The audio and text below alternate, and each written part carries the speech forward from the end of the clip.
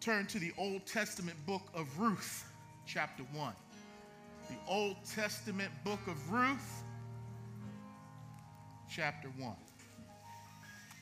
Genesis, Exodus, Leviticus, Numbers, Deuteronomy, Joshua, Judges, Ruth. There she is. All right. Amen. Let's pray. Lord, thank you for the church, the household of faith. Where in this house, you are our Father, and we are now brothers and sisters of one another. Thank you, Lord, that we are linked with one another in such a way that we can be closer than even our biological family because of the spiritual roots we have in you and because of you.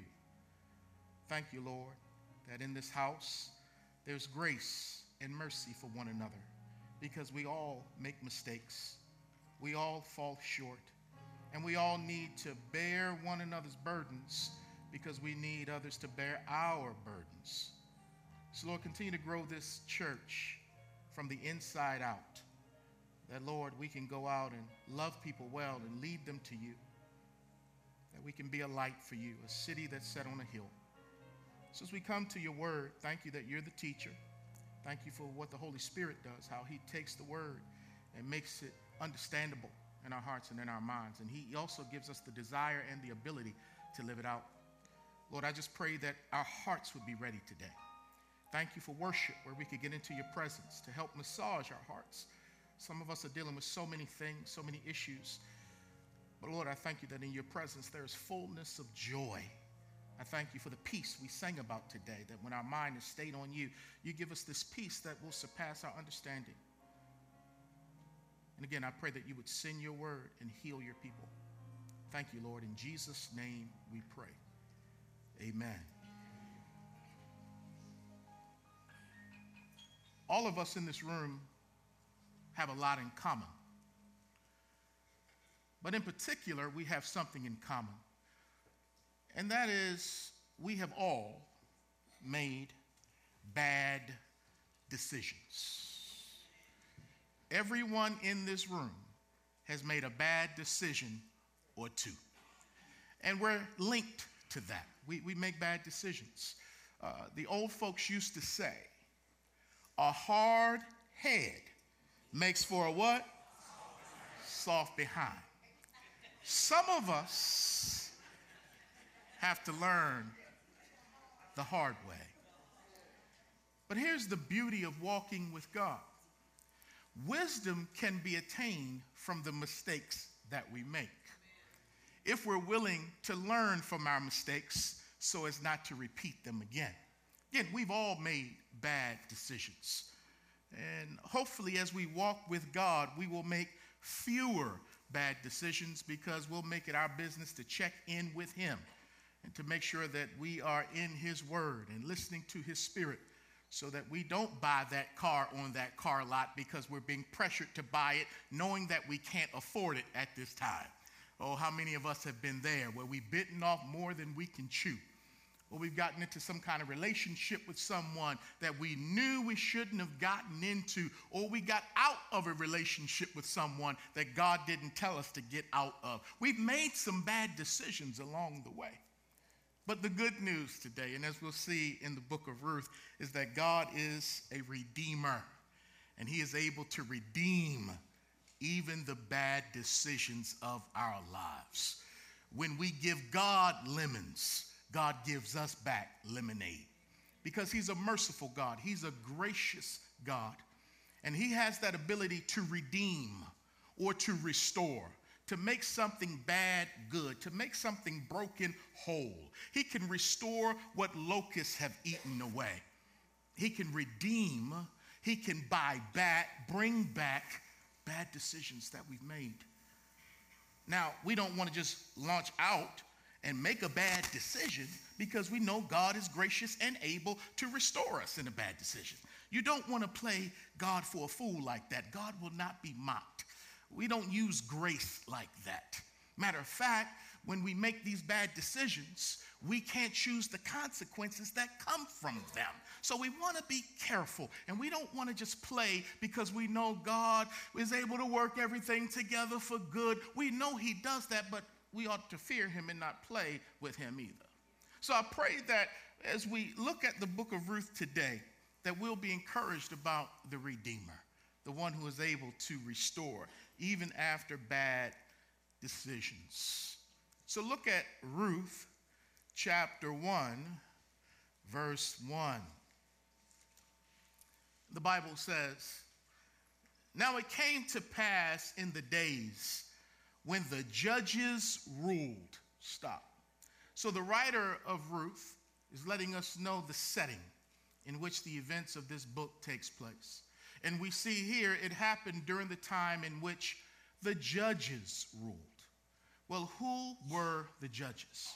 The judges were military leaders, both men and women, who had the commission of leading Israel into the promised land and to take that land by force. The judges were like generals. They were people who were called to go in through military strategy and even military might to secure that which God promised.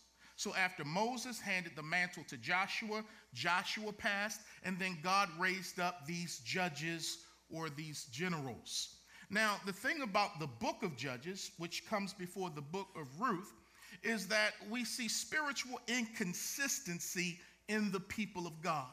They are up 1 minute with God and down the next minute with the devil. Over and over again, they are like Ohio players, and that is they are on a roller coaster, a spiritual roller coaster. They go through these cycles where they fall into sin.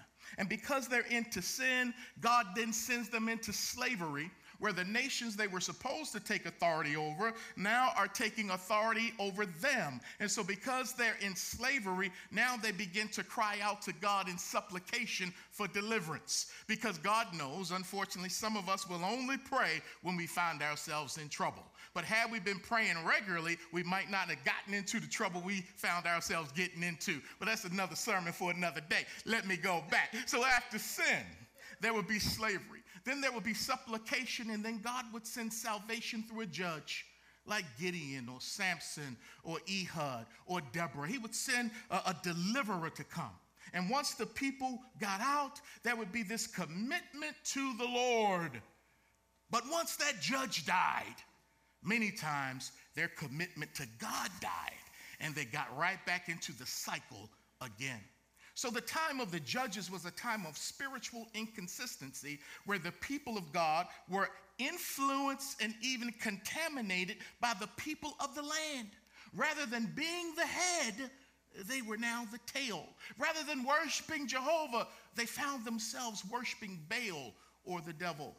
And so the book of Judges closes with this verse, Judges 21, verse 25. In those days, there was no king in Israel.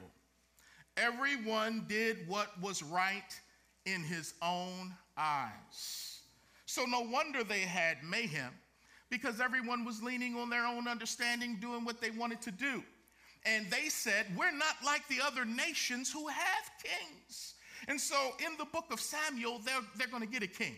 But before they get an earthly king, God is offended because he's saying, I'm your heavenly king. What do you mean there's no king in Israel? God is the king of Israel. And because they were not acknowledging God as their king, they became their own king, or they became their own gods, and they did what they wanted to do. So we may not be living in the time of the judges, but some of us may be living like the judges, and that is we say that God is our king, but we live lives on our own. We do our own thing and ask God to keep blessing a mess. We keep going around in circles. We claim he's our king, but the way that we live doesn't show that he is our king, because we keep finding ourselves in these tough predicaments. So the book of Ruth occurs during a time of great spiritual inconsistency in the land with the people of God. But watch God. God loves to take people who are unknown and make them known. God loves to take people who are last and make them first. God loves to take people who are often overlooked and put them on a pedestal for his glory. Because although Israel is going around in circles, there's going to be a Moabite woman who is outside of the covenant promises of Israel, who's going to give her heart to the God of Israel. And God is going to use her to show Israel what trusting God looks like, what being consistent and faithful to God looks like, and how through her will come the Redeemer who will save all of us from our poor decisions. So the Bible goes on to say that in this time when the judges ruled, that there was a famine in the land. Famine means there's no food. Famine means there's nothing to drink. Famine means that what is here, the prices are exorbitant, and the availability of those things happen to be scarce. So there's a famine in the land. Why is there a famine? Well, many times God would send famines to get his people's attention because they began to prostitute with other gods like Baal, who professed to be the god of rain, the god of fertility. He and his counterpart, Asherah, when they got together through sexual intercourse, that would cause the rains to come down and the crops to grow. But God is like, I'm the God who allows the rain to fall from the heavens, not Baal. So I'm going to show you that your God is false by shutting up the heavens so that when there's no rain, you can't have any crops. And when you can't have any crops, that's going to increase your prayer life, because when your stomach is growling, prayers start howling. So sometimes God will send a famine. He'll dry things up to get your attention, to look to him, to not trust in these things, but to trust in him. So there's this famine in the land. There's this famine, and the Bible says, and a certain man of Bethlehem, Judah, went to dwell in the country of Moab, he and his wife and his 2 sons. The name of the man was Elimelech. The name of his wife was Naomi, and the names of his 2 sons were Mahlon and Chilion, Ephrathites of Bethlehem, Judah, and they went to the country of Moab and remained there. Oh my. So there's a famine in Bethlehem, which means house of bread. There's a famine amongst the people of God. So one of the families decides they have a bright idea. We're going to leave the people of God and go to Moab because there's not a famine in Moab. So this man who does that, his name is Elimelech, and his name in Hebrew means God is my king. So God is my king. Elimelech takes his family from Bethlehem into Moab. Now, what's up with Moab? Moab, these are the people of who did not help the people of God when they were coming out of Egypt going towards the promised land. The Moabites. The Moabites came from Genesis chapter 19, from an incestuous relationship that Lot's daughters had with their father, Lot. So when they were leaving Sodom and Gomorrah because the angels blew it up, Lot's wife turned around and became a pillar of salt. And so Lot's children, his 2 daughters, who had become so infused with worldliness and the traditions of the world, they started saying that we're young and we don't have husbands, so we need to have children. So rather than checking in with Yahweh, they decided to do their own thing. So they decided to come up with an evil concoction to get their father drunk. And the first daughter went in one night and had sexual relations with her father. And then the next night, the younger daughter did the same thing, got her father drunk, went in and had sex. Both of them got impregnated by their father. The one had a child named Moab and the other named Ammon. So they led to the Moabites and the Ammonites, ungodly people who surrounded the people of God. And according to Deuteronomy chapter 23, the Moabites were not allowed to go into the temple or the tabernacle of God. Not because of incest, but because they didn't serve God's people as they came out of Egypt. So Moab was not a good place to go. Moab was a place where they worshiped the god Chemosh, which was like a cousin or a remake of Baal. So Elimelech, God is my king, leaves house of bread and goes to a land of idolatry. What you don't see here in this decision that a lot of us may think is a good decision. Man, that's a good decision. You got to take your family to a place where you can feed them and provide for them. But wait a minute, hold on now. Every good idea is not necessarily a God idea. You missed that. I got to say it one more time. Every good idea that you have is not necessarily a God idea. A God idea comes from God. You've checked in with God. You've read God's word. You've gotten counsel from God's people. But what you don't see from Elimelech, God is my king. Elimelech does not pray before he makes this decision. Elimelech does not get counsel before he makes this decision. Elimelech does not get into the Torah before he makes this decision. He just makes this decision and uproots his family from the people of God and goes to Moab. I'm here to let you know, before you uproot your family from where God has them because you think the grass is greener over there or they're offering more money over there, you better check in with God before you uproot your family, because what we're going to find out is that when they went to Moab, they were cut off from, I'll just say it this way, Christian community. And when they went through the fire and needed somebody to hold their hand, nobody was there to do it because they all worship Chemosh, not Yahweh. So if you're going to go to another state, make sure you do what many people leave this church do. What kind of churches are in the area? Pastor, do you have a recommendation for me? Because we've got to find a church. That's just as important as finding a house for us to live in. We got to find a house to worship in. Because a lot of times we say, we're going to go. And then we get there and it's dry spiritually. And we look up, you're making a lot of money, but man, something is dry in your soul. Elimelech moved his family without praying or getting counsel. God is my king did not really act like God was his king. And the Bible says when they moved there, the Bible says they went to the country of Moab and remained there. Then Elimelech, Naomi's husband, died. And she was left, and her 2 sons. Now, they took wives of the women of Moab. The name of one was Orpah. I know you want to say Oprah, but it's Orpah. And the name of the other, Ruth. And they dwelt there about 10 years. Then both Mahlon and Chilion also died. So the woman, which is Naomi, survived her 2 sons and her husband. Oh, there's a lot here. Let me see if I can unpack this right. So he uproots and takes his family to a foreign land, an idolatrous land, not knowing he's going to die when he gets there. Now, I'm not saying God disciplined him because the text does not give me that right to do that. But he died while there, but he wasn't expecting that. So he dies, and now his wife becomes a widow.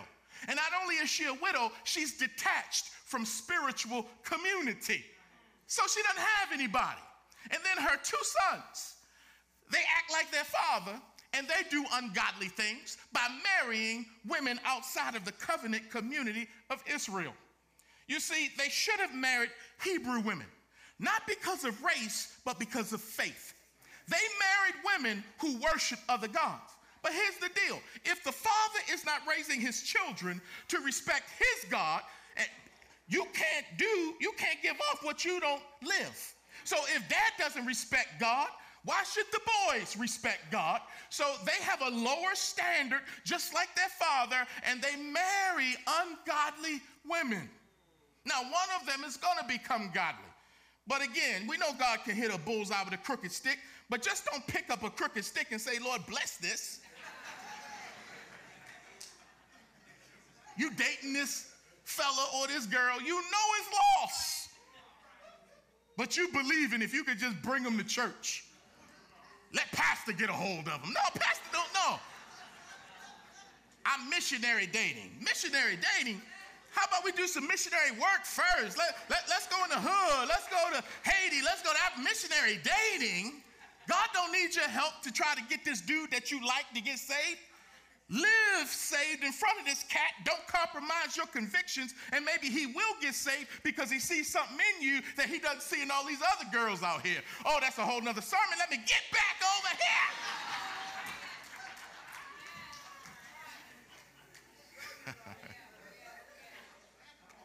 Because what you see now while you're dating is the good foot. James Brown said, can I get it on my good foot? There's a bad foot back there too that you don't always see while you dating this guy or this girl that's talking all this Christian stuff. But when you get closer to him, or if you get married to him, oh my goodness, what was on 10 that's negative goes to 1,000 once you get married. Because they got you now, and they don't need to front spiritually anymore. I'm married to this church girl. I ain't got to go to church now. Shucks. So these guys marry these women from Moab. One was Orpah. The other was Ruth. And then they were married for 10 years, and both of those boys died too. Again, we don't know why they died or the circumstances behind it, but they died. And the Bible says that Naomi survived her 2 sons and she survived her husband. So she's all alone in a foreign land away from people of God, and she's grieving. And I just wonder, did she speak up to her husband when he said, we're going over there? Did he listen to her words? Because, in a marriage, it is a partnership. Or did she just be silent in the name of submission? I don't know. The text doesn't tell us, but we find a woman here who has survived 2 deaths. Now, in the book of Ruth, there's no common enemy. There's no regular villain. That's not the typical antagonist. You're not going to read of a Haman-type character like you read in the book of Esther. You're not going to see the Pharisees and Sadducees like you see in the Gospels. The enemy in the book of Ruth happens to be life circumstances, like a famine, like a drought, like death and poverty. Those are the villains or the antagonists in the book of Ruth. And so this verse closes by saying, verse 5, that she survived. But did she? But did she? Yeah, she survived. But something happened to her spirit.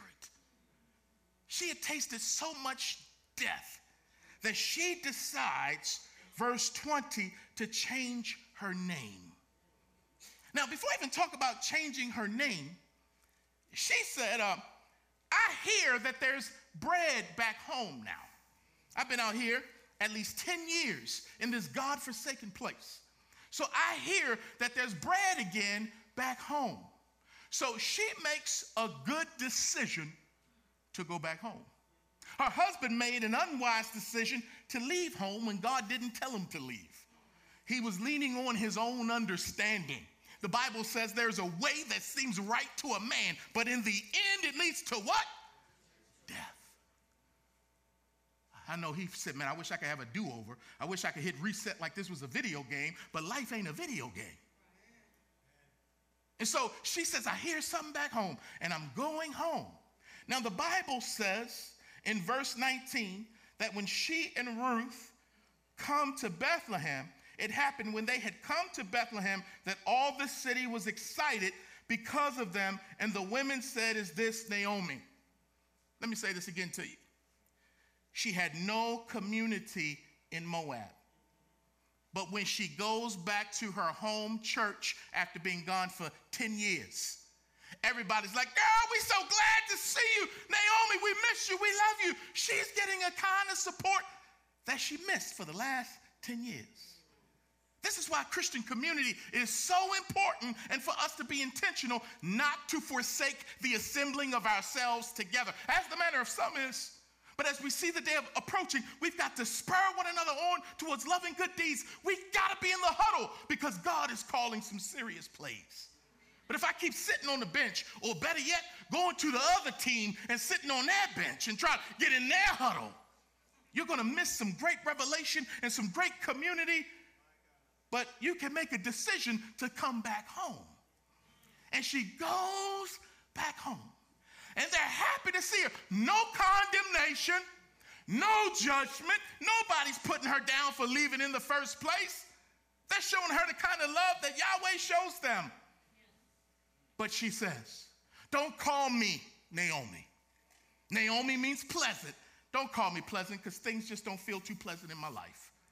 Call me Myra or Mara, which means bitter. So although she survived, something in her died. And so she's bitter. And she's even going to say, I'm in this tough place because the Almighty, verse 21, has afflicted me. So I'm hurting because God is hurting me. Because if God was God and God was good, why would he let all this bad stuff happen to me? Now, what she doesn't understand, because when you go through something, your theology is going to, you're going to find out what you really believe about God. Which is why we got to go to Dr. Joe's theology class. She's thinking God must be cruel because life is cruel. Oh, no. God is good even when life is hard. And he has either allowed what everybody in this room is going through, he's allowed it to happen because he has a purpose for it, or in his sovereignty, he has directly caused it. Yet we don't know which one it is. Is he causing it or is he allowing it? Doesn't matter, I'm going through it, but I got a God who's going through it with me.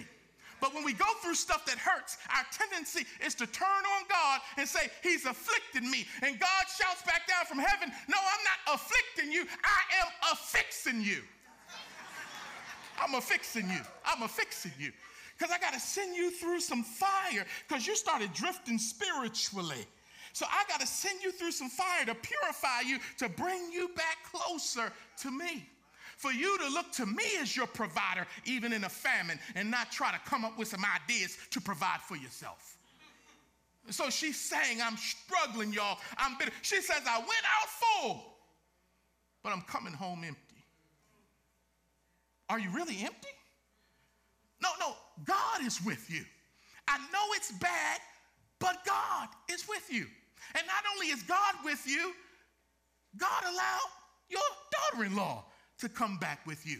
So when we say we're empty, God's like, no, I still provide for you. You got to open up your eyes and see how I have blessed you. We always talk about, I don't have this, I don't have. What do you have? I got God and I got my daughter-in-law. That should be enough. But in her mind, she's playing the victim role. When I grew up, they would say, man, you're playing the nut role. Somebody's playing the victim role right now, and you've changed your name. I'm defeated. Oh, man, I'm stupid. Oh, man, I'm depressed. You've changed your name. And God says, don't change your name, because what you call yourself is where the authority comes from. So if you're calling yourself bitter, you're going to be bitter. Girl, remember your name is pleasant, because the God who is with you will walk with you even through the valley of the shadow of death. You ought to be pleasant because God is with you, girl. Yeah, you got out of the will of God and you went to Moab, but God stuck with you even in that land. And as you come back home, he's got a plan, because the Bible says that when they come back to Bethlehem in verse 22, it's at the beginning of barley harvest. Barley harvest. What's that all about? Well, remember, there was a famine in the land, which meant there weren't any harvests for a while. But when she comes back 10 years later, because she heard there's food in God's house, she comes back at the beginning of barley harvest. What's the big deal? Well, when there's a harvest, there's barley and then there's wheat. Barley comes first, the wheat comes second. And when there's harvest, that means there's time for rejoicing, because what you put down in the ground months ago is starting to sprout and come up now. And so the harvest signifies hope is coming. So she leaves a hard situation where she says she's bitter, But she don't even know the timing and providence of God who's directing her steps, saying, get ready. I'm about to do something in your life right now because it's the beginning of harvest season. And when they would plant them seeds, sometimes, Psalm 126, they would sow those seeds in tears. Because maybe there wasn't much rain coming from the heavens. But their tears would have to fertilize what was planted. And then the Bible says, those who go out sowing in tears shall come again rejoicing, bringing in the sheaves. There's nothing like harvest time, because that means the favor of God is showing up in a manifest way in your life, even though you don't deserve it. And not only that, you can't get a harvest without a death. Pastor, what you talking about? The seed has to die in the ground in order for it to produce a crop.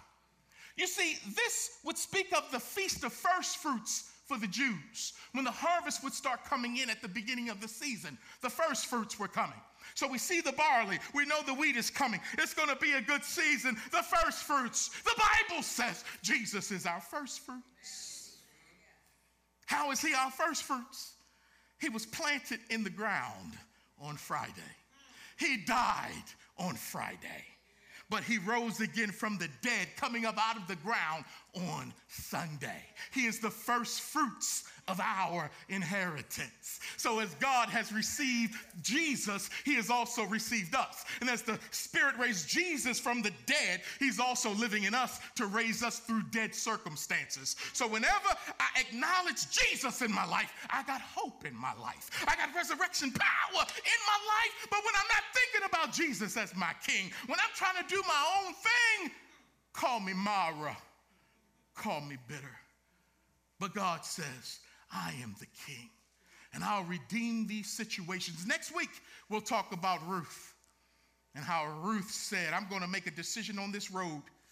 I'm not only going with my mother-in-law to this land I've never been to, I'm going to make her God my God, because there's just been enough about him that she's talked about that makes me want him.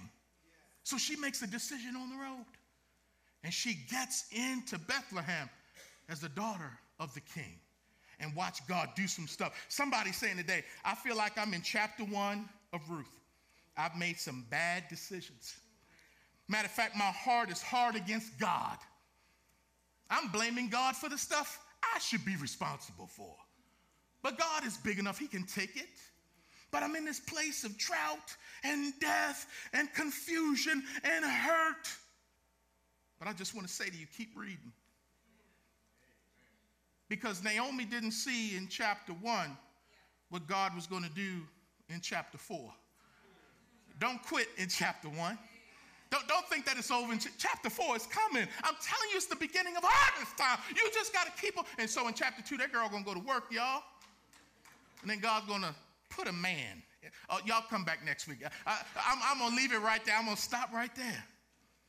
But before we go, we got to pray. So I'm going to ask you to stand to your feet right now. Stand to your feet. I'm going to do something different. I want you to hear God is able to redeem, and he is redeeming bad decisions, which we all make.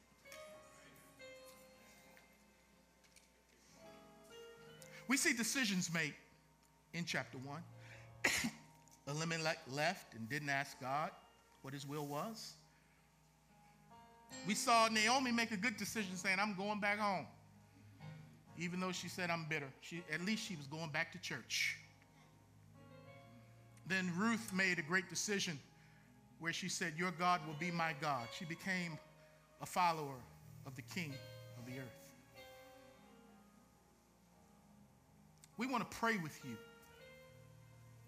Whatever decisions you're wrestling with or dealing with, whatever bad decisions you've made, whatever tough season you're walking through, we don't want to leave this house until we have prayed together. We're going to do it different. Rather than me calling up my elders, I'm going to call up the people. If I can get 3 sets of people to be here, here, and here, who have the ability to intercede for somebody else, who's a member of Strong Tower Bible Church, and you have the heart to pray for somebody else going through something, because I'm going to invite people who need prayer to come up and be prayed over by you. The body is going to minister to the body in the next 5 minutes. So if you believe God has put on your heart that you would love to pray for somebody this morning, why don't you come and just assemble here? God's putting on your heart. You want to pray for somebody this morning? Stand in the front, stand to the right. Come on. And I know better than just because if you don't come, that don't mean you don't love to pray for people. This ain't that. This is if the Spirit is putting on your heart. You have the gift of intercession. You have the gift of mercy. You want to pray for somebody. Okay. Thank you for those who've come. All right.